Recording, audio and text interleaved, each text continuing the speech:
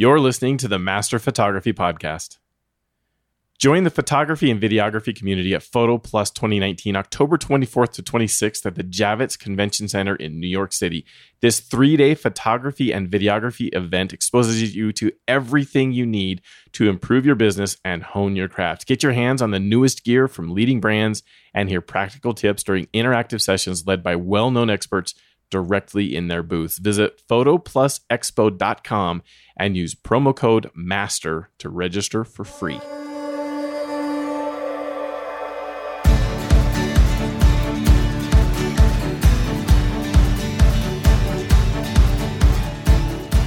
Welcome to the Master Photography Roundtable, part of the Master Photography Podcast Network. You're joined by thousands of photographers listening to the show, all on the same journey to master their photography.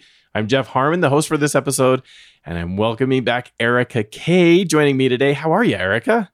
I'm great. How are you, Jeff? Oh, really good. I'm so glad we can have you on the show. It's only been a few weeks, and that's awesome. We get you back again. That's awesome. I know. What is happening in the world? No kidding. Well, that's great. I'm really excited about it. You know, we've had a few people mention that we've been super heavy on like the post-processing side of photography for a while now in our weekly episodes. So they were hoping we could get back to a little bit more of like the shooting side of things and offering help there for, especially for people that are just starting out. We have tons of listeners that are adding to the show all the time. I know that are kind of just starting on their journey towards mastering their photography. We're so glad to have them aboard. So we're going to kind of do a little bit more on the shooting side in this episode today. And we're going to start off with some fall mini session tips. And I'm excited to go through this with you, Erica. Tell me, for photographers who may not be familiar, what is this whole concept of fall mini sessions? Yeah, so fall mini sessions, it's essentially where you as the photographer book a chunk of time, let's say like a Saturday afternoon, and you offer up mini sessions during this time frame. So every 15 minutes, 20 minutes, half hour, however long you decide to do the mini sessions, you would book people back to back within certain time frames that you create within this larger time frame. And then people come to you wherever you are, at a park or in a backyard, wherever you happen to set up. People come to you, they get their photos taken for 10, 15, 20 minutes, and then that's it. It's a really popular concept, especially in the fall for photographers. Tons and tons of family photographers take advantage of this because it's a great way to bring in a pretty large chunk of change in a pretty short amount of time. And so many people want family photos during the fall for their holiday cards and gifts and all that kind of stuff. So it's a pretty successful tool, especially for family photographers out there. Yeah, it's like when the weather changes to get a little cooler and the leaves are going to change, that everyone's suddenly thinking like, oh, it's time to, this is great. Let's go get family photos. And at least mom usually is. Dad's not so much on board usually, but, it's usually the moms. Yep. Yeah, they're ready to go. Okay, so if a photographer's thinking about doing this, let's walk through like how to accomplish this. What kinds of things should they do? So starting off with maybe booking, you talked about you want to organize your day. So you the objective is to like fill one day with as many shoots as you possibly can, right? Right.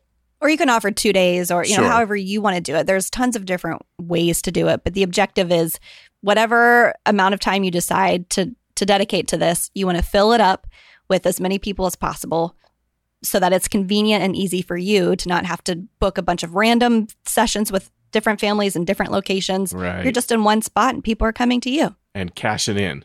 Exactly. All right. So, do you have some tips then about booking so that you can try to make that work so that you have as many back-to-back as possible? Yeah. So this is just everything that I'm going to talk about today is my experience with it. I'm definitely not like a master at doing this. I just know what I do and it works for me. So I want to be able to share that with everybody. So the first thing I recommend when you're trying to book these out is to first reach out to people directly. So reach out to your past clients, especially. If you don't have past clients, reach out to your friends, your family, your acquaintances. Reach out to those people too, even if you do have past clients. But reaching out to your network directly with a personal, customized invite to each of those people really makes them feel special and it gets their attention more as opposed to just like randomly sending out a newsletter or randomly posting on social media or whatever.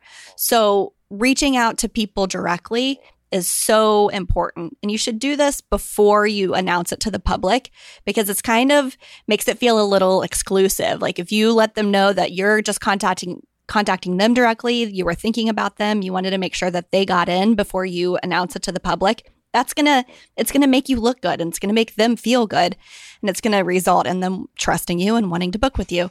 So in my personal experience, just with this year, I sold out about 75% of my spots this year just with my personal messages before I even opened them to the public. And I just opened them to the public today, actually. Are you giving them... Most of the spots are already full. Are you giving them any kind of like friends, family discount or something like that in this personal invite?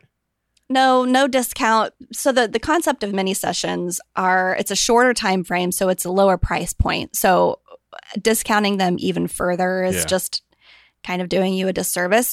But you can do that. I know photographers who will offer maybe not so much a discount, but maybe they'll offer like a free 8x10 print to the people who are returning clients, or, just some sort of value add to encourage people to book. But I did not do that.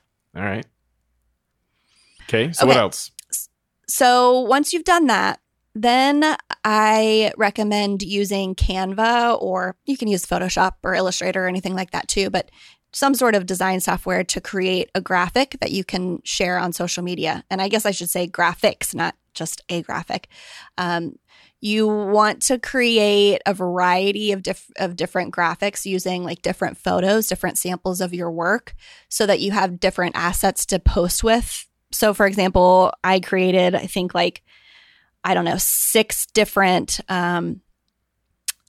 Instagram story images that I'm going to be posting throughout the next couple of weeks, just until they fill up.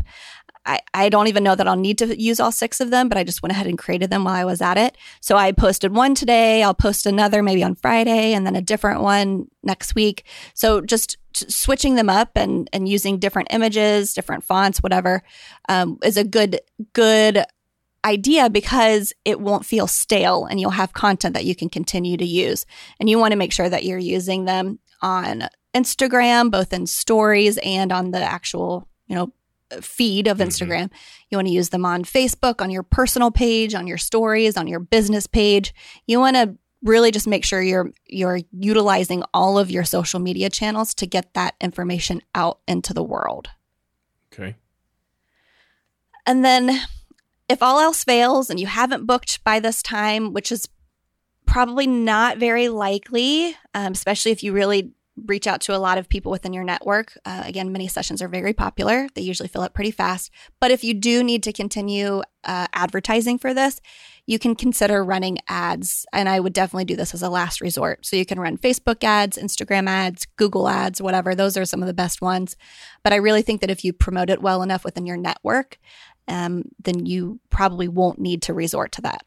If someone's just starting out and they don't have much of a network or an established clientele, maybe they would have to go to that first, sooner? Yeah, and I think if you're just starting out, which I know a lot of our listeners are, you do not feel like you have to have a huge client base already in order for this to be successful. You can reach out just to people you know. Think of all of your friends and your family, and who in your personal network, not professional network, needs photos or likes to have their photos taken. And it's important to remember that these don't have to just be families. Families are the most common demographic for these photos, but they don't have to be just families. I've had seniors take advantage of a quick session. I've had couples come back, like maybe they've been married a couple years and they just want like fresh photos of themselves. You don't have to just target families. You can think of other people as well. Sure. Perfect. You could even consider it going to depend on the rules, but there's a lot of communities that have a Facebook group or some sort of community kind of communication thing. And maybe they would have rules against advertising services, because you'd probably get it filled with that. But you could look there and see if it's something you can post or not. Yeah, definitely. Yeah. Okay. So getting the word out, how far in advance are you advertising it? How much time between like starting to advertise and doing the shoot? So most photographers, at least in my region, they have their minis in mid to late October because that's when the leaves are changing. Uh-huh. And they start advertising usually maybe mid-August through mid-September. So for me personally, I'm having 2 days of mini sessions, one in the city where I live on October 19th, and then one in the city where I grew up on October 26th.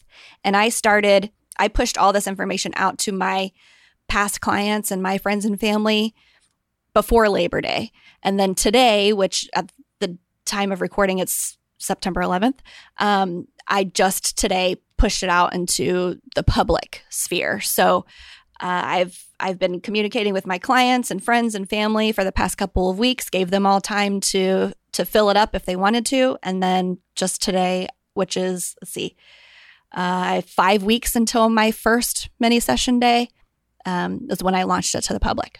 Perfect. Okay, so I think that part of it is there's some good tips there about things to think about if you're going to do this. Now, the problem that immediately comes to my mind, if I was going to do this, I've never done a mini session like this, but if I was going to, I can imagine logistics would be a massive challenge for me because I tend to focus on like getting the very best image I can, creating the best image of the person in front of me. And I'd probably go over the allotted time like really easily. And then people be stacked up and angry they're waiting for a long time and people being late. And that just seems like a recipe for a pretty big nightmare. So what kind of tips do you have for kind of keeping that all organized and going smoothly?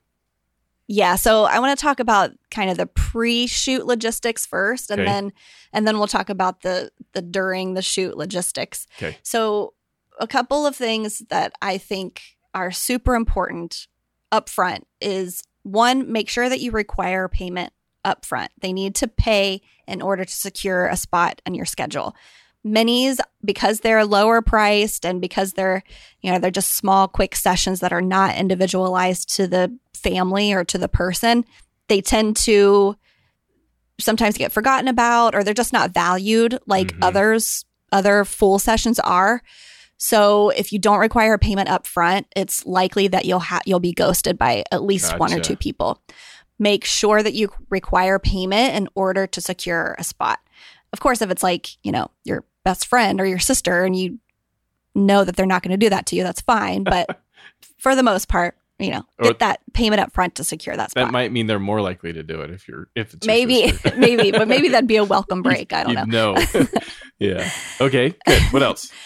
Okay, so structuring your minis, you need to decide what length of time you're comfortable with. So, Jeff, you said you want to shoot and shoot and shoot and shoot. So maybe your minis are a full half hour.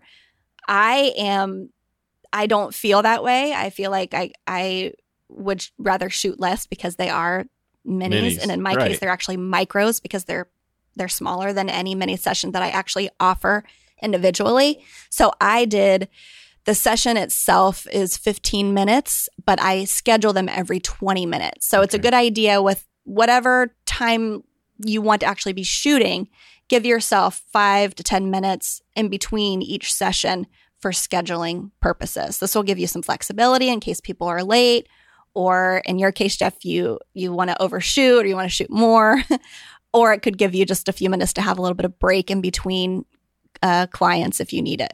Yeah, and I would try to do it. My ideal would be to stick to that. I just know I have that tendency, so I'd need to make sure I have something to help me keep on schedule and not focus in on taking more shots. Yeah. Yeah. Can you remember to ask me that question when we get down to the shooting part? I think so. Because I can answer that for you. All right. Okay, what else? Okay. All right. So scheduling all of ththese people can definitely be a hassle, especially if you're doing multiple days or if you're doing like a really long day. You're not just doing like a few hours. If you have maybe like 10 openings, it might not be too stressful. But if you have 20 or 30 or 40 openings for your minis, it can get crazy trying to like keep track of who's at what time and who's paid. And when people ask you like, oh, hey, what times are available? You don't want to send them like a list of 40 different times. Right. So in that case, it might be a good idea for you to use some sort of automatic scheduling system. Like Square Appointments is really popular. They just can see what times are available within a set amount of time, and then they can just schedule themselves. And then also with Square Appointments, they can actually pay right then as well. You can have it set to where they can't even confirm the time until they make a payment. Gotcha. So something like that could be really helpful for those of you who are doing a large amount of minis. Can they cancel and get refunded? I don't know. I've never had anybody do that. I actually don't do an automatic scheduler. I just do it on my own. But that's a good question. All right. I have to look it up maybe. Okay. What other tips? Okay. This one is something we talk about a lot, but be sure to have all of your clients sign a model release and a contract.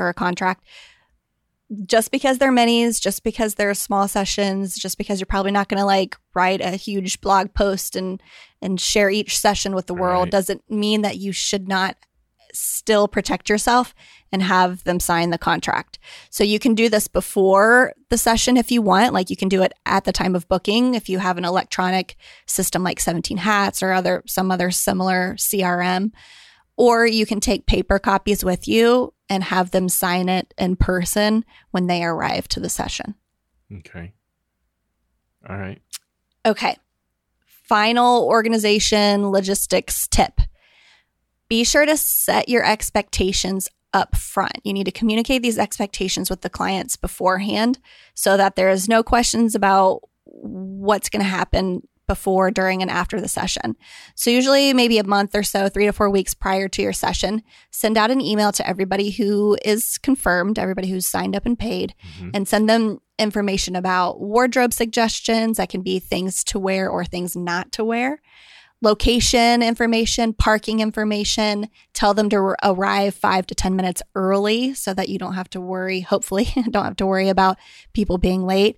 And then also be sure to talk to them or to share the information with them about the turnaround time, because inevitably you'll have somebody email you that night or the next day like, hey, can't wait to see my photos. When are they going to be ready?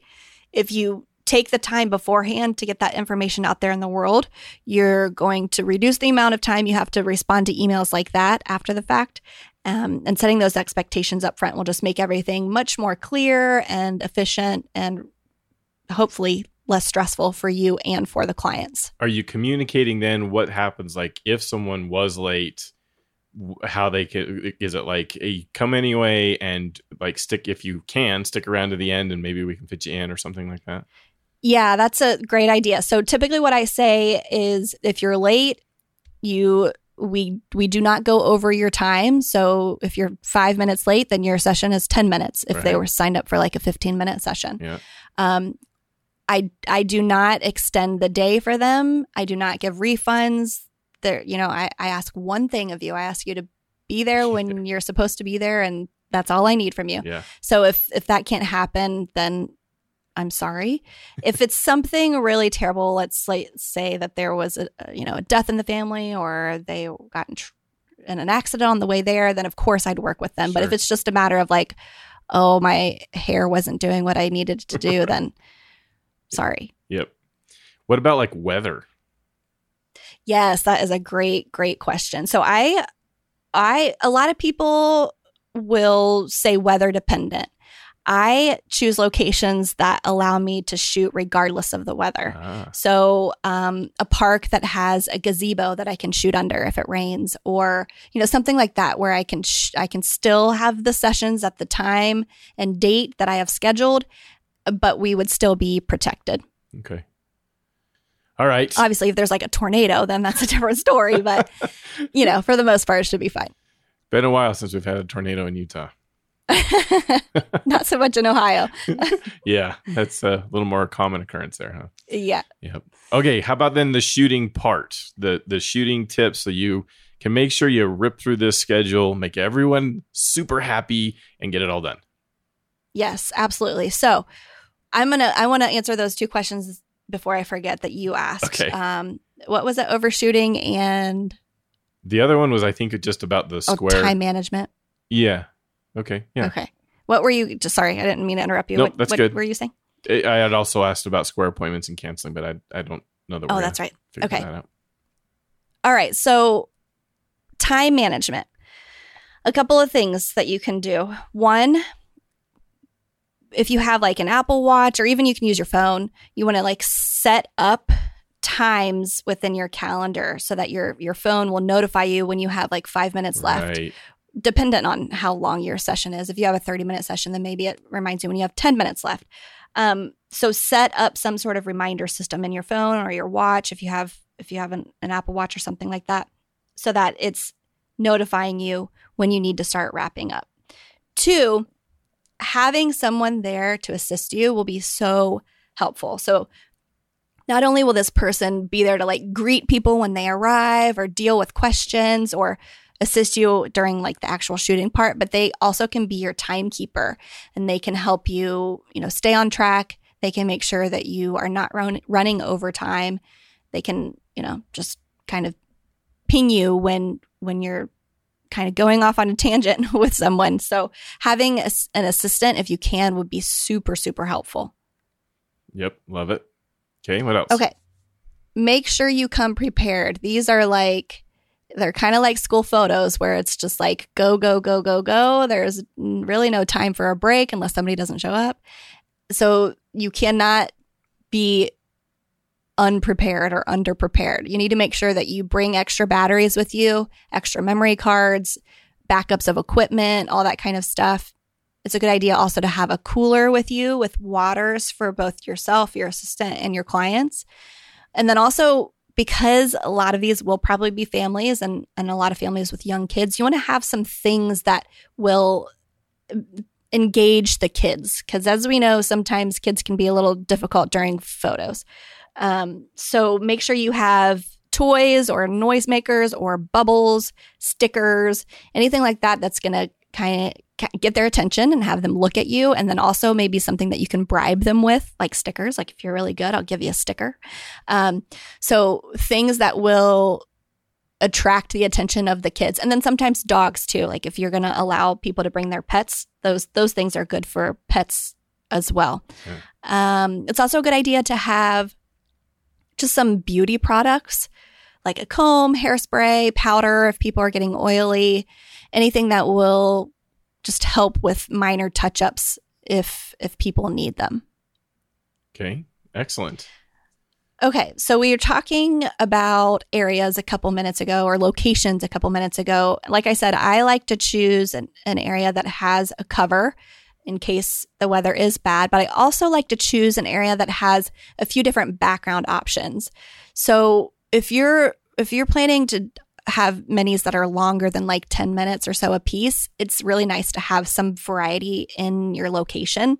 That doesn't mean you have to like have an urban look and then a greenery look. It just means maybe you have like pine trees in one and then a pond for the next 5 minutes and then like, I don't know, a hill for the next 5 minutes. Just somewhere that you can quickly and easily move from one spot to another and have it look a little different.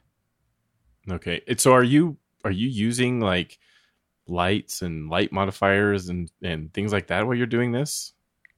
Usually not, but sometimes. It just kind of depends on the weather. So if I typically try to schedule my sessions for the late afternoon and early evening where I'm getting some nice like rim light and backlight and golden hour light. Okay. And so usually I have good luck with using natural light with that. But if it's a cloudy day or I have to do it at a time that I don't normally do them, then yes, I'll bring light. And that's especially when it's helpful to have an assistant. Right. Especially if you're going to be moving around to different background options. Yeah, for sure. And sometimes I'll have, let's say I'm at a park and I know I want to use my lights in front of these trees at a park, but I don't need to use my lights in front of this pond or something like that. So sometimes I'm using lights for only part of the session. Okay, perfect. All right. What else? So now that we're on the subject of light, make sure you're considering the light during the time of day that you're going to be shooting. So just like with any other session, go scout the location out at the time that you're going to be shooting. Pay attention to where the sun is. What's the position of the sun so that you know the best direction to shoot. the best locations to shoot, all that good stuff. So make sure you're avoiding harsh sunlight for these, especially because, as we know, the harsh sunlight casts crazy shadows. And when you have families who are huddled together or maybe looking down and not so much looking up at the camera, you'll see that you'll get a lot more shadows in that instance. So having a softer light source is definitely useful for the minis. Mm-hmm. Yeah, otherwise it kind of, they may as well just take the picture with their cell phone. Right, exactly. Yeah. Yep. Okay, what else? Okay, so my last tip for shooting, unless you have some questions for me, would be to remember the basics of family posing. Again, a lot of these will be families.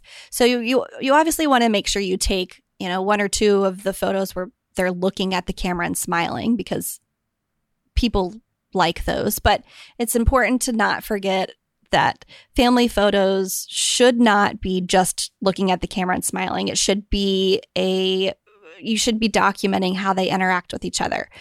So do your typical triangle type shape format with your looking at the camera and smiling photos, but for the rest of the time, allow them to interact with each other, allow them to move around, allow them to have a connection, so that you're documenting more of a lifestyle type of session for them, and not just a posed, looking at the camera and smiling type of session. A good balance, a good mix between the two is what you should strive for there. Okay, so you're not having a single image come out of these. Then it sounds like you're giving them more than one image out of the time. Yeah. So for mine, 15 minutes and up to 10 images. Okay. Some people do like 30 minutes unlimited images.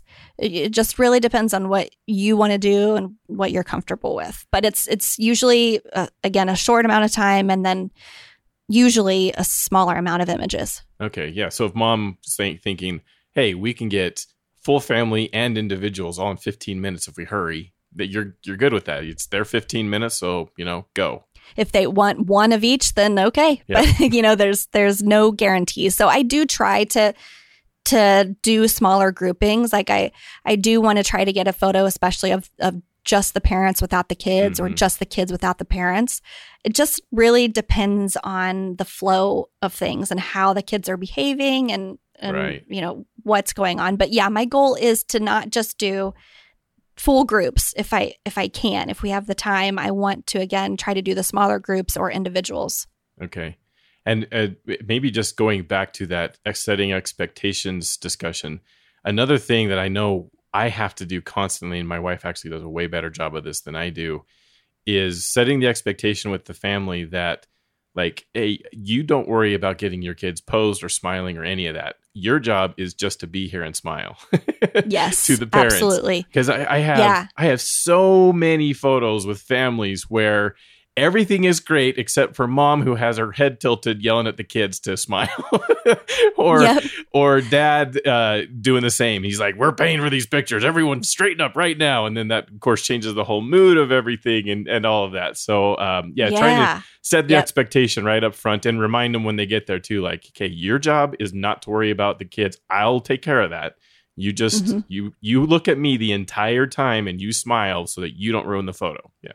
Yeah, I think that's a great thing to include in that email that you should send out a month or so before. And another thing that goes along with that is if you're giving the parents a space to relax and you're taking that pressure away from them, they're going to be less stressed, which means the kids will be less stressed. Usually when a parent is stressed or upset, a kid kind of feeds off of that. Right. They can feel it, and then their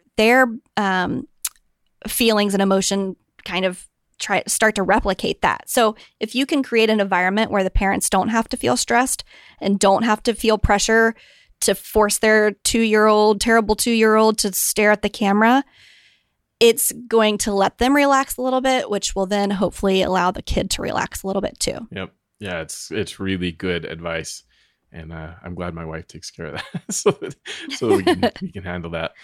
All right. That was really fun. That's excellent. I should try this some year. I don't think I'm going to do it this year. I have too many other things already going on in the fall here. But that it would be a good exercise for me to like do something new and different. And for sure. And they're not just for fall. Like a lot of people do them in the spring too, when flowers are blooming. So you could consider doing it then as well. Yep. All right, we're going to take a quick break here to thank a sponsor, and then we're going to talk about a project that I just went through. It was really fun, and I learned a lot. So, but in the meantime, listeners of the show here, you should know that here on the Master Photography Podcast, we are all about learning and growing as photographers. We often talk about things photographers can do to move down the path towards mastering the art of photography, and that's why we're so happy to have a partner who helped to make this episode possible in Masterclass. Masterclass is high-quality online training from true masters in their field. Imagine if you could sit down at your computer and you could watch video training on climbing photography from world-renowned photographer Jimmy Chin. In his Masterclass course, Jimmy takes you through an outdoor portrait shoot and how he thinks about using natural light, how you can win shoots with commercial clients and staying safe in high-stakes photography. He shares his editing process and a whole lot more. I love that with Masterclass, the video is stunning and the audio is incredible. It's an immersive training experience that you can access on any device that you can choose, from your phone to your computer, something like an Apple TV. There's a lot of options and ways that you can consume this really, really good content. Each of the more than 60 Masterclass courses have multiple lessons that are between 10 and 15 minutes long, making it really easy to take a little break from your editing of your photos and invest a little bit of time in yourself. Plus, Masterclass offers a 30-day money-back guarantee when you sign up for an annual membership, so there's really nothing to lose. I highly recommend you check it out. Get unlimited access to every Masterclass. And as a listener, you can get 15% off the annual access pass. To do that, go to masterclass.com/MPP. That's masterclass.com/MPP for 15% off Masterclass. Okay, I want to talk about a shoot I did recently, and it's a little different thing than I've ever had before. I don't know how common this might be. Erica, have you had a similar kind of experience? We've already talked before the show about kind of what it was, but have you had a similar kind of experience? Yes, actually, right now as we speak. Really? Okay. Yeah. All right. Yeah. Well, this will be interesting. So let me set up the scenario here. As we were prepping for the show and what we wanted to talk about in this episode, I thought, okay, I think we can talk about this. It was an interesting experience. It was fun to go through. And now as I've written like some show notes up and going through it, I'm like, oh, I think I could fill like an entire episode with just talking about some different aspects of this. So I'm going to try really hard to rein in what I'm going to do here, just like I would be in those mini sessions and going over time between sessions. We'll try to rein it in and make it a little faster. But here's what happened. Let me set up kind of the scenario so you can understand. I'm going to go into a little bit of detail on how I shot it and what happened with the end result. But I had a friend of mine contact me on Facebook Messenger. Kind of out of the blue. And interesting that it took place on Facebook Messenger, because Facebook is becoming something that a lot of small business owners are not really liking to use anymore. And we've had lots of feedback that people don't want to use the Facebook groups and for the show and the community that we've got there. And this totally came from Facebook. So it is someone that I knew. I used to live very near them. And so this relationship from a long time ago.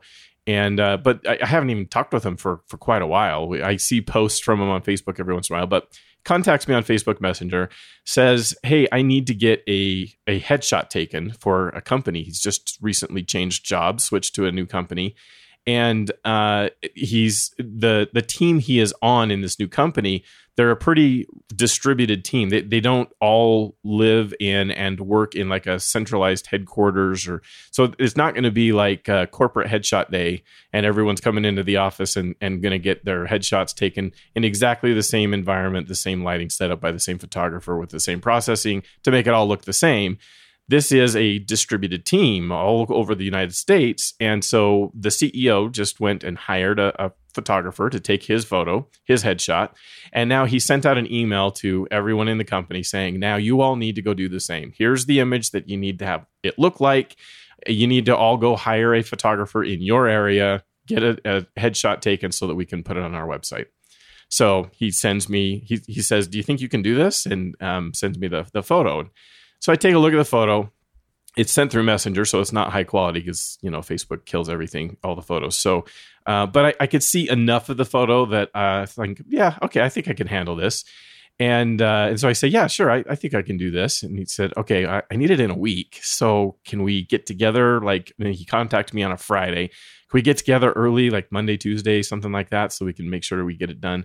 And so I'm looking at my schedule and like, okay, well, I have my full-time job, so I have to fit this around that. And I was like, yeah, lunch looks open on Monday. So yeah, let's target Monday. And then I'm thinking in my head, I need to kind of get ready for this. Like, I need to mimic this same photo that the CEO has. So there's some consistency between the photo I'm going to create for this client and the one that the CEO took. And so I need to figure out what lighting I'm going to use. I need to figure out what background I'm going to use, because I'm immediately thinking I'm going to composite this. The background is not just a normal, it's not a single color kind of background. It's a gray kind of background, and it has a little bit of detail in it of some kind, but it's not like a gradient fill or a plain gray background. And I'm thinking, as I'm talking to him, I'll just the few seconds we're exchanging messages on Messenger here, I'm thinking, well, I'm going to use content aware fill to take him out, the model, the CEO out of the photo, and get the background to be there. And then I'm going to just composite this client in there so that it will look really, really similar. And so I'm thinking this, and he's like, okay, that's great. Let's do this. And we schedule the time. So now the next phase of this that I needed to go through, Erica, was really analyzing this photo. So I actually asked him, hey, can you email me this photo? And he was a little confused. He's like, email? Why would we use email? We're on Facebook Messenger. I just sent you the photo. I'm like, yeah, I know, but I need the original image. I need the highest quality copy of that image that I can get, because I'm planning to steal the background out of the photo. Steal's a bad word maybe, but I need to use that same background. And so he's like, okay, whatever, I'll send you an email. We'll do it old school if you insist. And so he does. He sends me the photo. And now this is an exercise I think listeners could all benefit from, is especially if it's a photo that you like. If you really think that someone's done a really good job on a photo, analyzing the photo to try to think in your head, how did they create that photo, is a really powerful thing, a really important way that you can learn, especially if you go so far as to trying to replicate it. Not saying you need to fully copy somebody and what it is they're doing, but even just as a learning tool, if you don't do anything else with it, if you want to learn how to create a photo like what you just, something that you saw that you appreciate, then taking it all the way to executing and trying to get a similar kind of photo is a powerful, powerful way to learn. So Erica, I've shared this photo with you. I don't think I can share it with the group or with the community online, because I didn't take it. This is not my photo. I don't have permission to share it. So I'm not going to share it with everybody, but I let you take a look so you can tell me. I wanted to know, what do you think the photographer did in creating this image? Sure. And I have to agree with you. I definitely think analyzing photos is really, really helpful and really educational. I tell students that all the time. Yeah. So I'm glad you mentioned that. Okay, so this photo, as you said, he is up against a gray backdrop. I think, just from my experience, that he is very close to the gray backdrop. And I think that backdrop is actually a roll of gray seamless paper. Okay. The texture that you see there, to me, looks like the natural texture, the natural little bumps that happens on paper backgrounds over time. Once they get a little bit of humidity on them, they kind of get that little bumpy look. And that's what that looks like to me. I also think he's very close to the background, because I can see a little bit of shadow around part on, camera right side of him up against the background, which makes me think he's very close to the background. Right. In terms of lighting, I think there is one light based on what I see, the catch lights in his eyes. It looks like one light, very small light source. It's a very tiny catch light. And there's also pretty harsh shadows coming down from like underneath his nose, and semi-harsh shadows underneath the chin. But those are the types of shadows that you would see from a smaller light source. And it looks like it's positioned up above the camera quite a bit, but not really too much off to the side, just barely off to the side, because the lighting is somewhat flat other than those shadows underneath the nose and underneath the chin. Yeah, absolutely. Okay, so that's exactly how I kind of took it too. Very close to the background, one light. Looks like a modified light to me. It doesn't look like it's like a bare flash. Yeah, maybe like a shoot through umbrella or something. Yeah, there's some sort of modified light in the front. Okay, so now I'm thinking, okay, so I already decided I'm going to have to do a composite here. I want to get the exact same background in the image. And since I don't have that same background, I'm going to need to just, like I said, take the copy of this photo that I've got, try to content aware fill out the model that's in that photo and then composite my client onto it. Now I have to decide what am I so there's two kind of decisions that I still need to do. The first is what background am I going to use when I shoot the client? And second, what lighting setup am I going to do? Am I going to try to replicate this lighting? And so let's talk about the first decision there, choosing a background. I don't have a gray background, and I really wish I did for this shoot. That even if it wasn't a perfect match, it gives you like a little bit more forgiveness when you're trying to extract the model from the background if you have a close match. And that would have probably been a little bit less work if I did have it looks like it's a little darker than like the 18% gray. It would have been nice if I had that, but I don't. So that was not an option to do a gray background. The backgrounds I have are white, green, and black. And I didn't want to do black. I thought that would be too different from what I wanted to do. And I don't want to go into a ton of detail on exactly what chose and why, but it came down in my mind between white and green. And to be honest, I have tried green quite a bit in the past. I've done a lot of composite work. And when you think of composites, everyone thinks of green. Like even non-photographers know that when they're going to do composite stuff, people use green. That's what you do. And, you know, the weatherman are in front of green screens, the movie scenes you've seen behind the scenes, whatever. Everyone knows that that's what you do. So when I was first getting into composites, I did exactly the same thing. I thought, well, everybody does green, so I'm going to get green and I'm going to do it. And I was really disappointed and thought, what am I doing wrong here? Because no matter what I did, how I tried to process the photos, I was ending with like green tint all over in my model. In the hair in particular was really tough, but it would be like green edges around the fine details in the clothing. And it was just really tough to deal with. And so I turned to, or I just tried something else and went to a white background in the composite work I've done for a couple of years now. It's all been on white.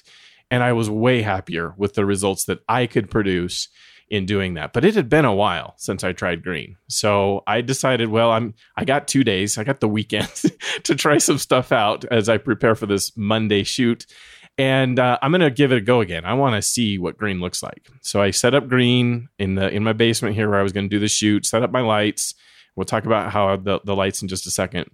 And then I just took pictures of myself. I set up a timer on the camera and took pictures of myself in front of that the green background. And then I went and processed it on the computer. And I have learned a lot about both the shooting and lighting and the post-processing since the last I tried green. And I was able to get a much better result than I remembered getting previously when I tried green in the past. But it still was tough, especially in like the fine detailed parts. The hair, I don't have much of it, but I do have some, and I just couldn't get it to be that. I either like had to like get rid of the details of the hair and to get rid of the green, or had like just a tinge of green, and it just looks so unnatural. It's like an alarm going off if people are looking at the photo like, is there green in his hair? What is that? So I took down the green and put up the white and tried it again. And I was just happier with how the white worked for me and how I work in the post-processing. I don't think that's necessarily true universally. And I think people have been super successful with green. I mean, obviously, all of us think of that when it comes to composites.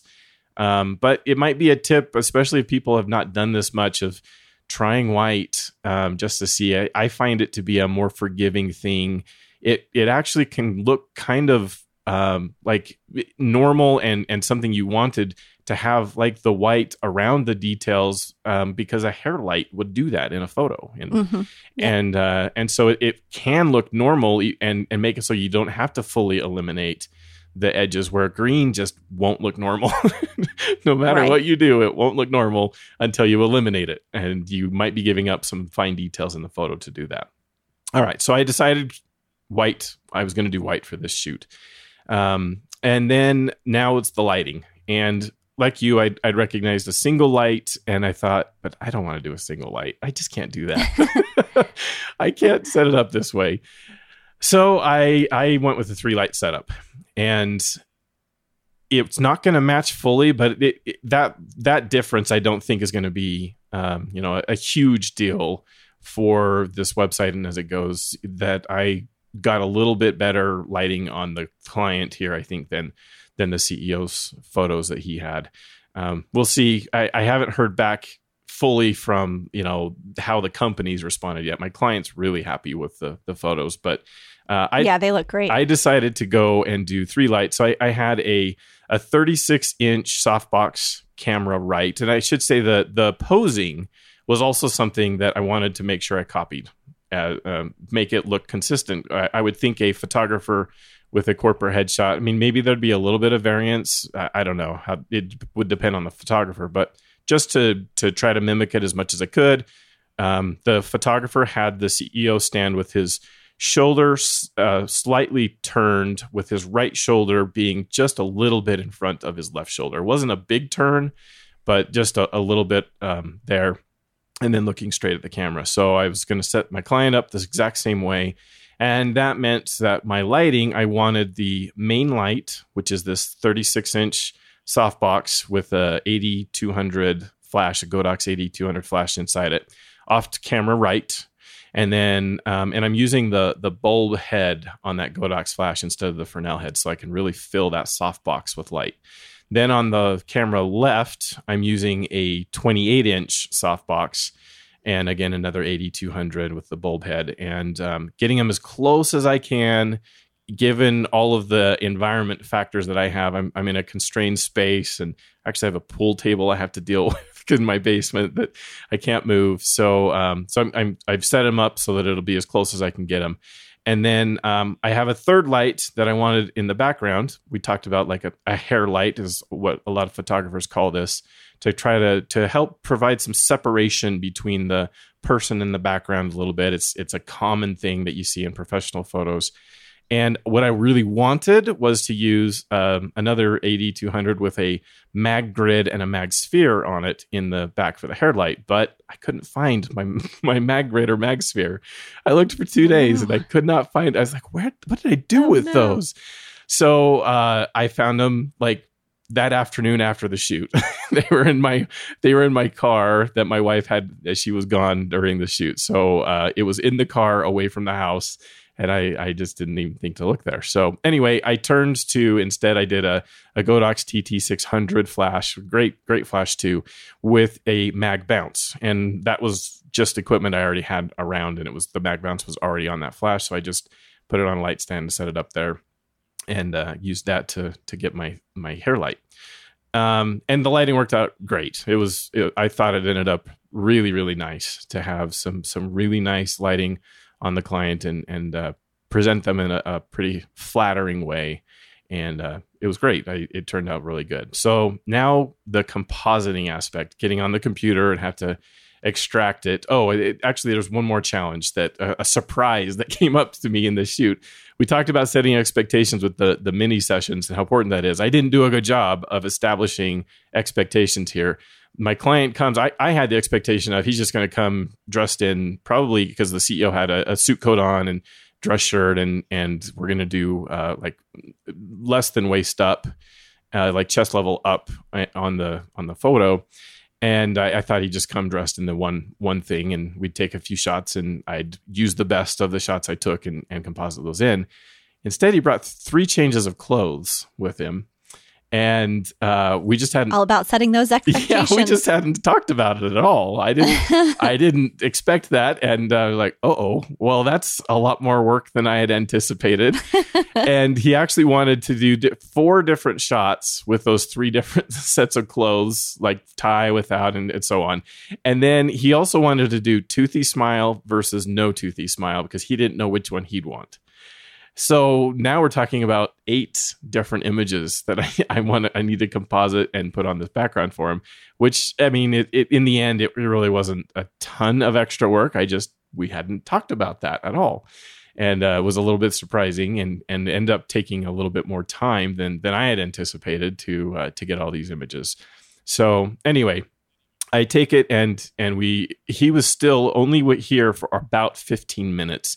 Even with those wardrobe changes, that's really what took most of the time, was those wardrobe changes. I had the camera on a tripod, so it was exactly the same position all the time. I had tape on the ground of where they should stand, and the lights didn't need to change at all between wardrobes. So it's really literally he changes clothes, stands on the spot, pop, pop, and then change clothes, stand on the spot, pop, pop. And it was really fast.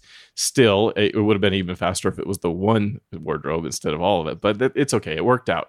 It was good. And then I actually just got on the computer and cut him out, did the extraction, and put him on the background in about 45 minutes for all 8 shots, and sent them to him. And he was really excited about the shoot and how it turned out. So That's awesome. I was happy with it. Yeah. I did make a mistake though. I made one big mistake as I did this shoot. And oh boy. And that is I made the mistake of telling him a price for the shoot based on my imagination of it. 1 shot, 1 composite, get it done pretty fast kind of thing. And I didn't ask if there was a budget for the shoot. And oh boy. And yeah, so I gave him a price, and then when he forwarded me the email, I'd asked him to send me the email. So my objective to get the higher quality version of the image. When I got the email, I could see in there that the CEO had said, and there's a budget for this of between, two different values there. They were way above, like it was 3 times the price that I had quoted him. Which means this was totally expensible as a corporate expense, and I totally could have gotten like the high end of that cost, and it would have been fine. Like, and you deserved that high end price too. And I didn't ask about a budget, so he actually did increase what he paid me when he came and I finished the shoot, but. Yeah, that's good. I totally should have asked what's the budget, should have been my question, especially when he was telling me it's for my corporation and I need to match this. It's easy to say, well, that's actually a little extra work to make it match the photo that he's had. And and so, yeah, it totally would have been fine to do that. And I just made a mistake and should have asked him.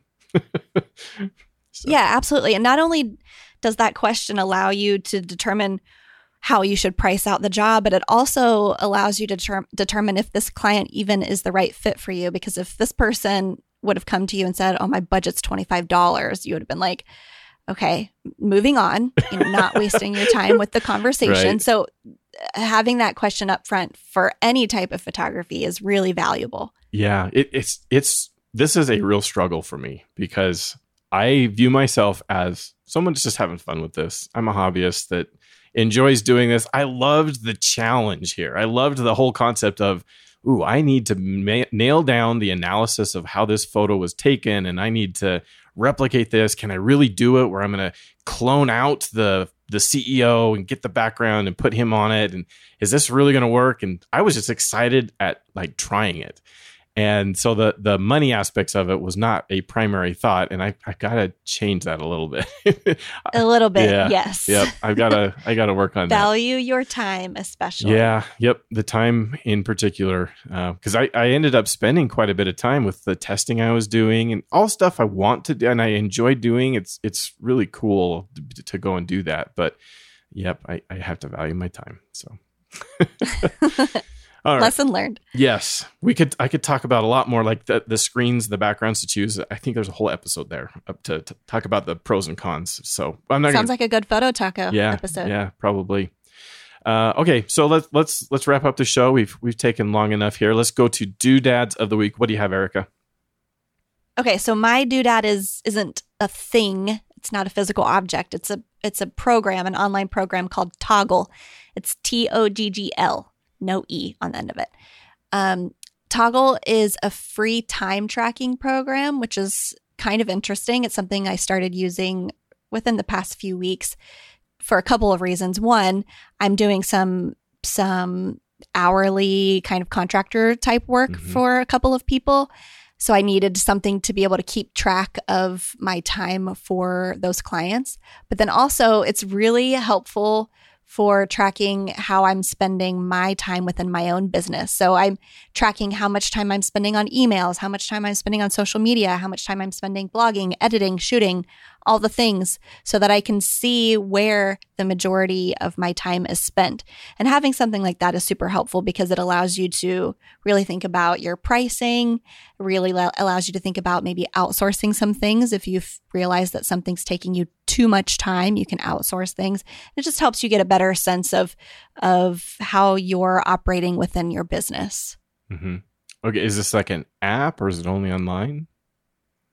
I think they have an app. I usually just, because I do a lot of work on my iMac, I usually just have it up like in Chrome. Okay. But yeah, I think they have it as an app as well. Okay, cool.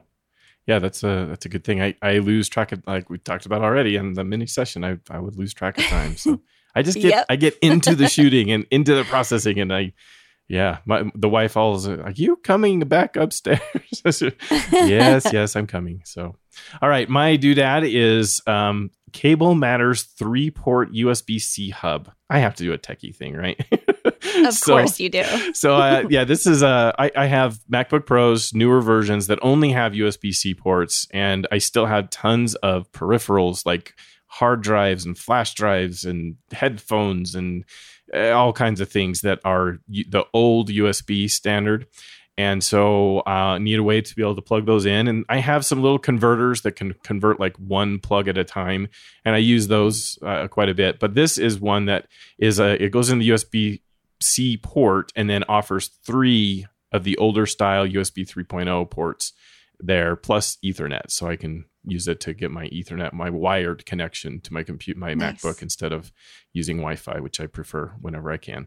So really, really helpful, really handy, very small, easy to very mobile, easy to take with you. And it's about $20. I think I suggested a different version before. I actually found an issue with the one, I think it was from Anker that I recommended in the past, where a Logitech mouse, the little nub you have to put in the USB port so the mouse will talk to the computer, the wireless mouse, didn't work. So I got this one is from Cable Matters. I've bought a lot of stuff from Cable Matters with high quality cables and connection things. And it's a really solid brand for a very reasonable price. So $20 for this. I'll have a link in the show notes if you're needing something similar that I can highly recommend. I've tested it now on lots of peripherals and this one works perfectly. All right, we're going to close up the show reminding you that masterphotographypodcast.com is the home for the show. Go there and check out show notes. So Erica's tips on mini sessions will all be there in bullet points. You don't have to, re-listen to the show 40 times to get all those tips. They'll be right there.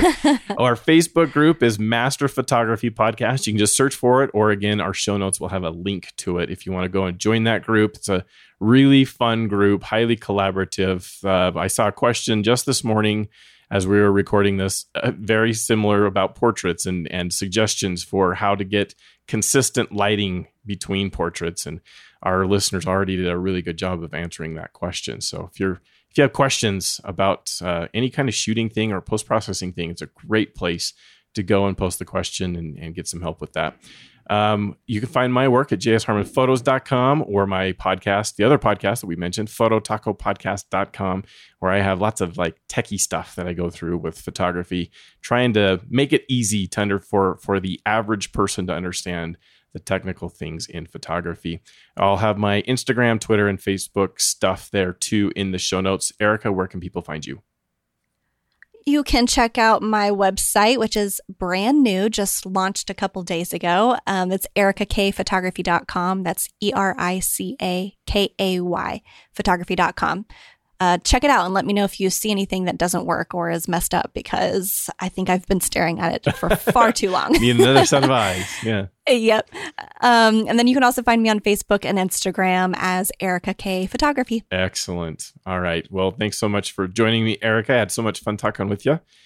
Yeah, absolutely. Yep. All right. We'll see you, all you listeners. We're so grateful for everyone who listens to the show.